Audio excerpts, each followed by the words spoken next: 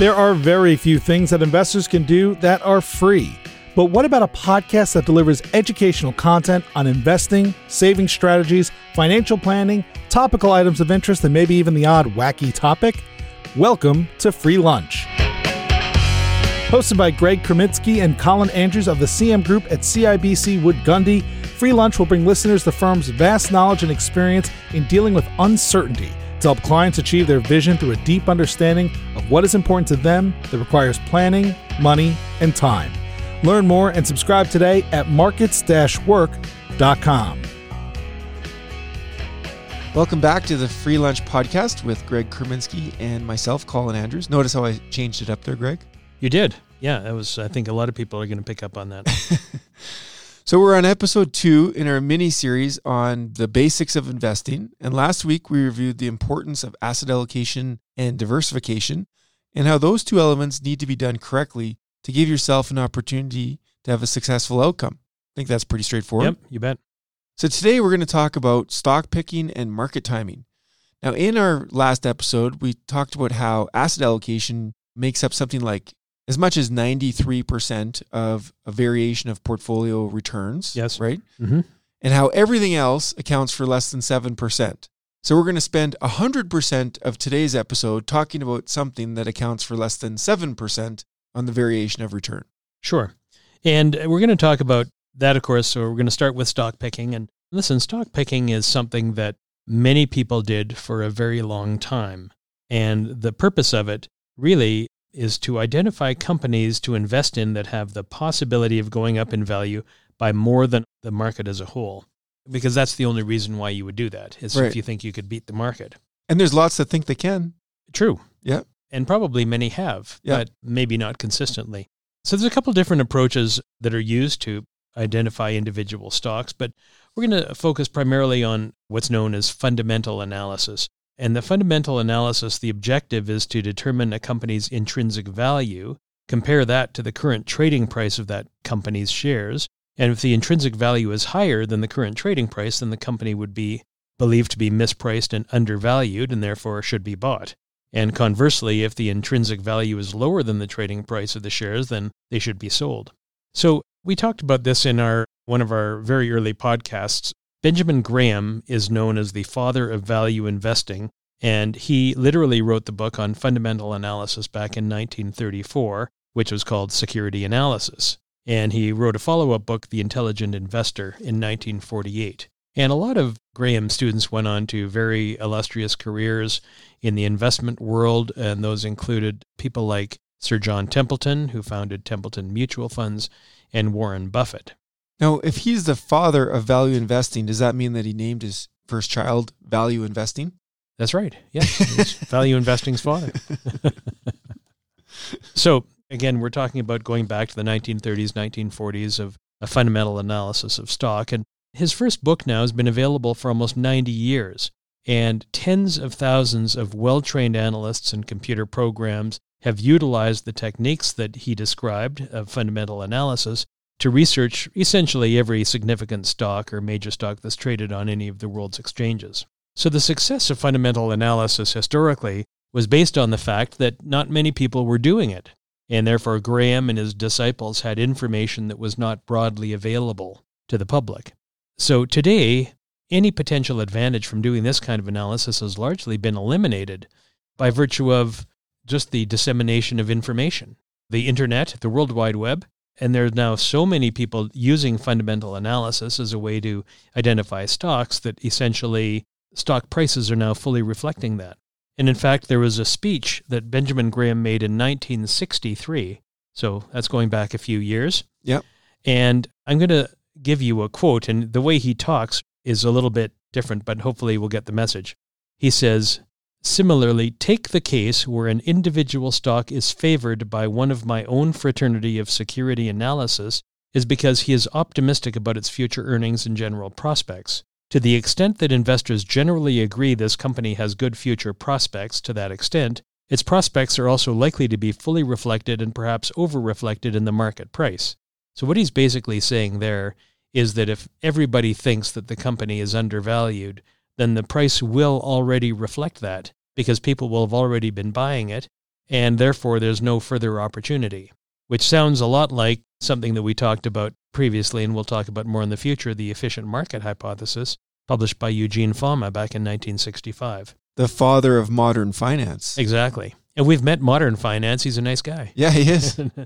So in the same speech that Graham made that previous comment, he also identified something that a lot of people don't think about, but it's impossible for investors as a whole, and therefore the average investor, to do better than the general market.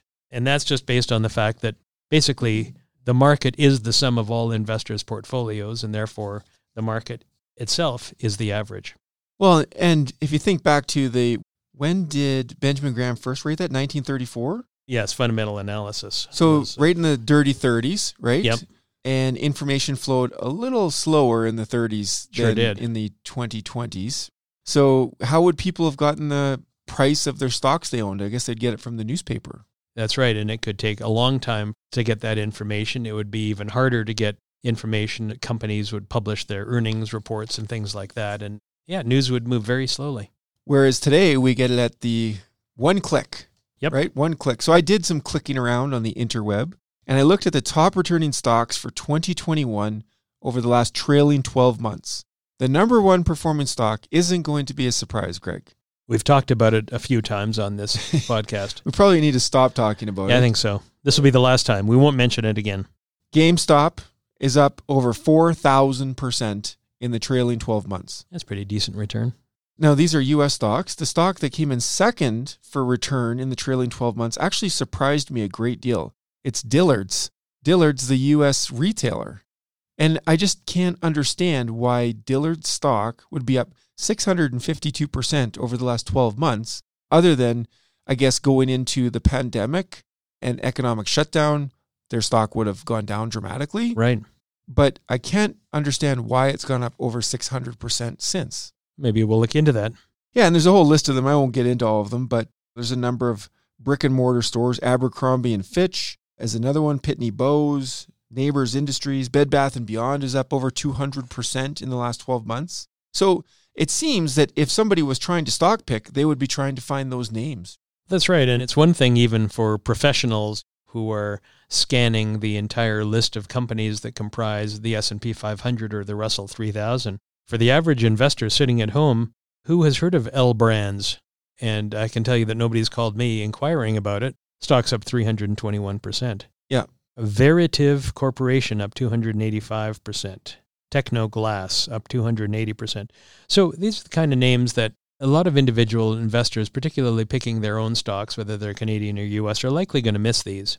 Whereas, of course, an index investor likely owns most of these names, at least to some extent. Yeah, maybe a small amount, but Yep. in any event, they're there. But picking stocks is a hard thing. It's a hard thing to do. It is. I mean, to pick it is easy, but to pick the one that goes up is hard. Yes. Right? Yes. So just for fun, when my son was 8 years old, he's now turning 18. Yikes. I printed out the Dow Jones Industrial Average and the TSX 60, and I gave him a highlighter.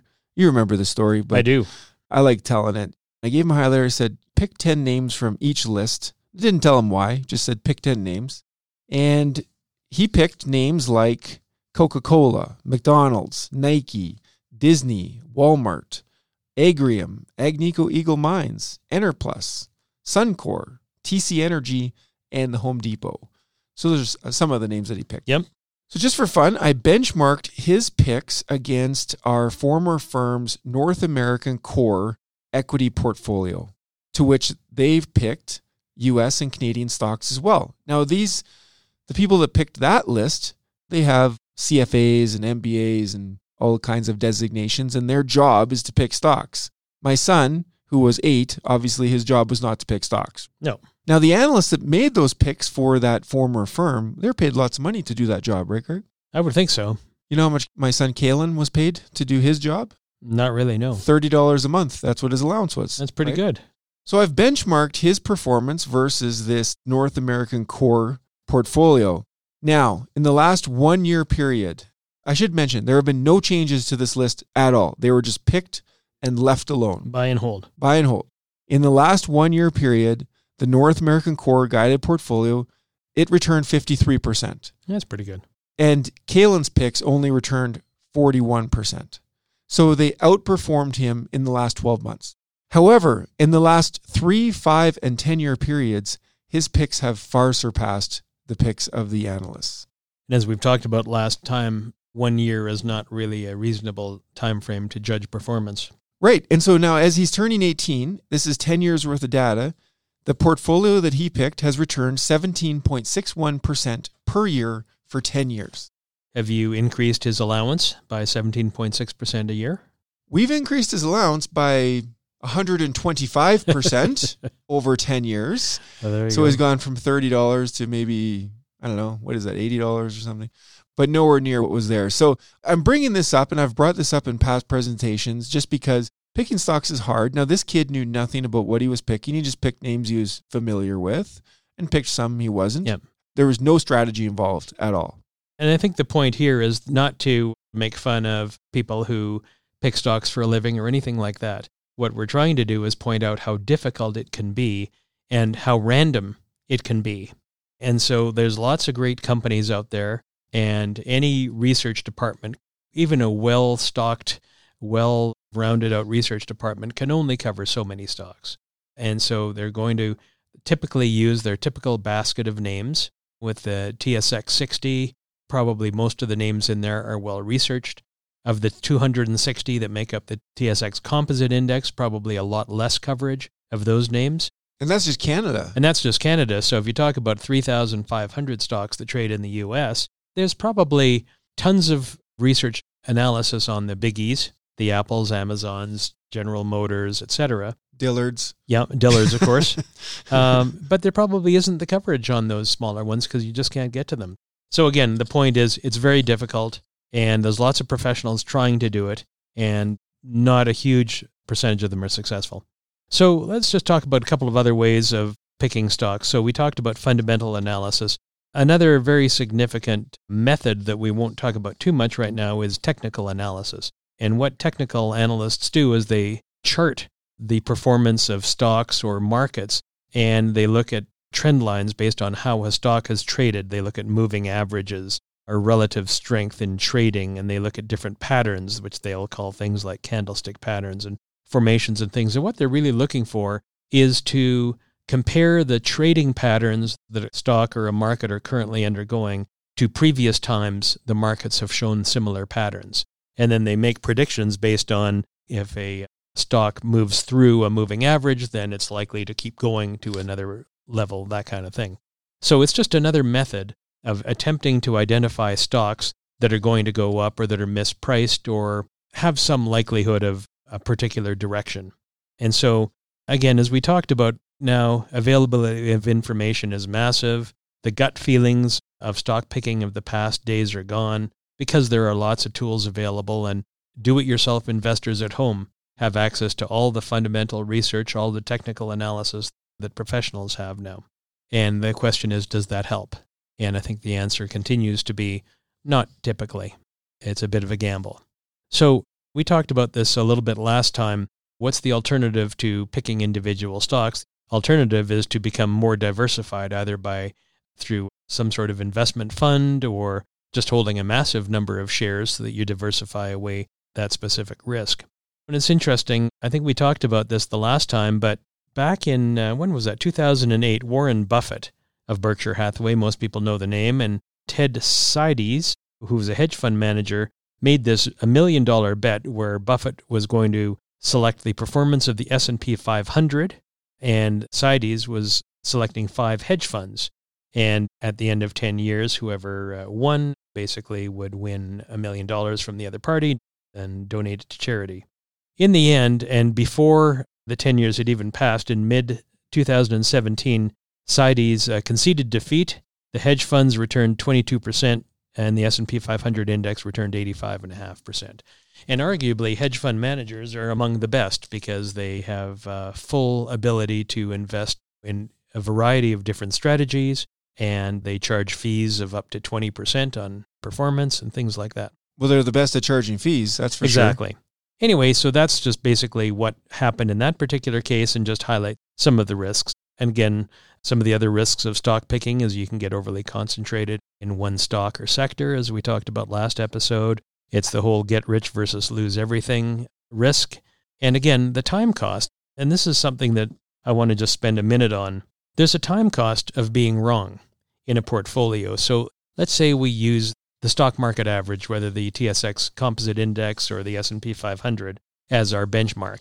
So if you have a small stock portfolio, and if you happen to have what the author of this particular paper called a torpedo stock, the impact of those torpedo stocks, which is the name would suggest the stocks blow up, the impact on a concentrated portfolio can be fairly strong or fairly heavy. If you only have 10 stocks and one of them blows up, that affects 10% of your portfolio. And that could happen in a year when the stock market is doing just fine.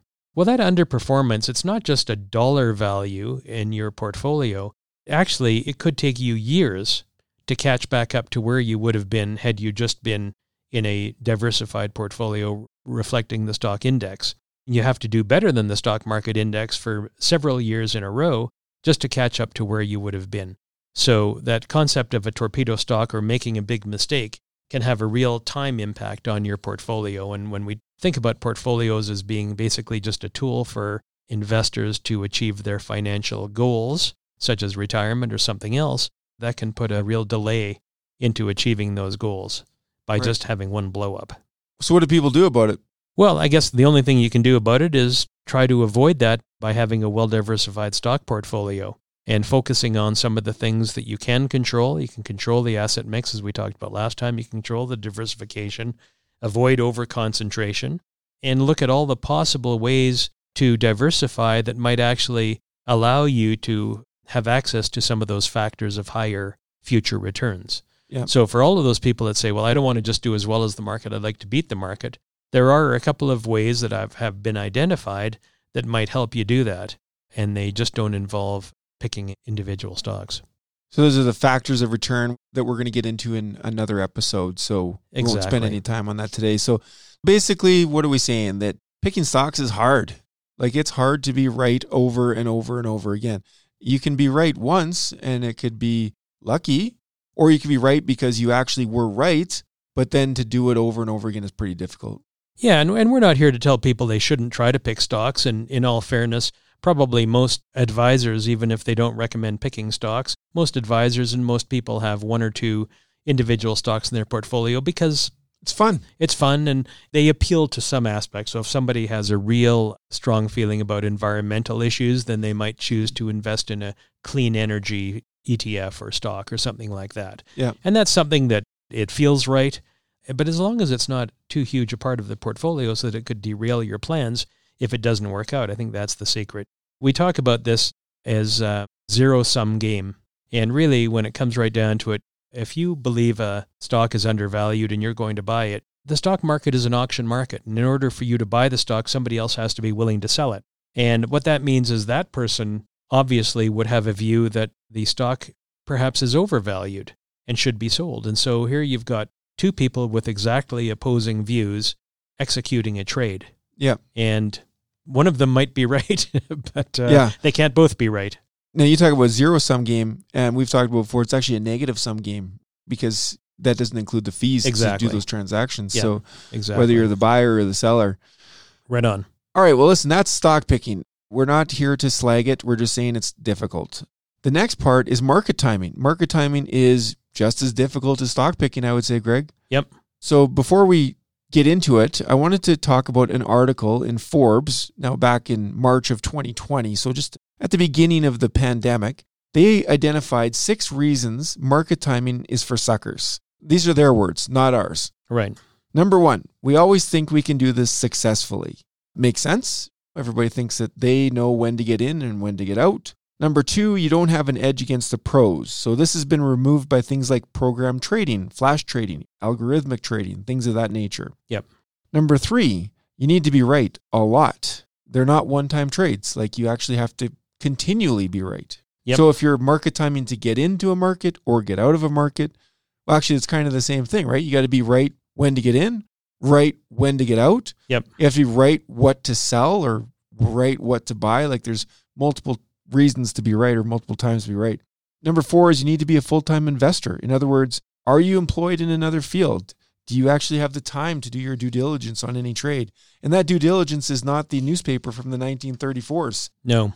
Number 5, market timing is stressful. It is super stressful. I know this from experience. Oh, yeah. Yeah, it's like a roller coaster ride. You know, every time you think it's going to go up and it goes down or vice versa, it creates stress. And lastly, number 6, the future is unpredictable. A common argument investors have is that they want to wait for things to get better. So what we've seen is, let's say somebody sold out of the market March of 2020 because they were scared, Greg. Mm-hmm. And we said, well, when are you going to get back in? They said, well, when things get better. Well, that doesn't make any sense. You sold things low and you're going to buy them when they're higher. Yeah. That's actually contrary to what you want to do, right? That's right. Yeah. And that's it's an understandable, but an emotional response to volatility. Yep. Yeah. And it makes it very difficult. So market timing, the way I kind of look at market timing is it's kind of like stock picking, but on a more of a macro level. So rather than is now the right time to buy or sell a particular stock, a market timing talks more about is now the right time to be in or out of a particular asset class. And typically it's stocks. We've heard a lot about bonds lately, but typically it would be stocks. So market timing theory is trying to interpret or detect buy and sell signals in trading patterns and in history. And again, with regards to asset classes. When some of the decisions you make with the help of market timing can bring profits, others can cost money. When you're coming up with acting, let's say, on a series of guesses or estimates or probability assessments to use in your buying decisions and selling decisions is really what it's all about. So the aim in 2021 is the same as the aim was in 1997 when the strategy really gained a lot of prominence. And it's everyone's goal to buy near a low and to sell near a high. And so a lot of people think that that's going to make a massive difference in the end. And ultimately, a lot of people become disillusioned trying to do market timing because they figure out it's costing them money, either real value by having stuff that they own go down or missed opportunities by not being in the market when it's going up. Well, even just recently in the last year, I mean, you think about the Dow Jones, what's it, around 35,000 points right now? Yeah. Somewhere around there. Yeah. When it was at 25,000 points, everybody's like, "Ooh, geez, the market's expensive. I don't know if I want to get in now." Yeah, that's right. Well, if they didn't, they missed out on, what is that, 33% rate of return? That's right. And you and I talked a little bit about probability in one of our previous podcasts. And the markets over the last 20 years, I would say, in fact, the whole time I've been in the business, over 25 years, they've sort of defied probability a lot during those periods. They defied probability with the run-up of the bull market in tech stocks, which ended abruptly, but it went on for quite a long time. We talked about in last week's episode how the U.S. market basically had a negative return every year for the first 10 years of the millennium. And so there's a lot of things that happen that you don't expect. And it's not because they can't happen, it's just because you don't expect them because they're unlikely, but still happen. It's like the 100-year flood. So what happens is market timing can pay off sporadically, and the results are largely random, and successes and failures sometimes come in spurts. So the worst thing that can happen near the start of investing career is you make a bunch of successful timing decisions, and that leads you to believe that you've broken the code when you've got a talent for market timing or whatever. And what happens, that can get you back into trying to future timing decisions.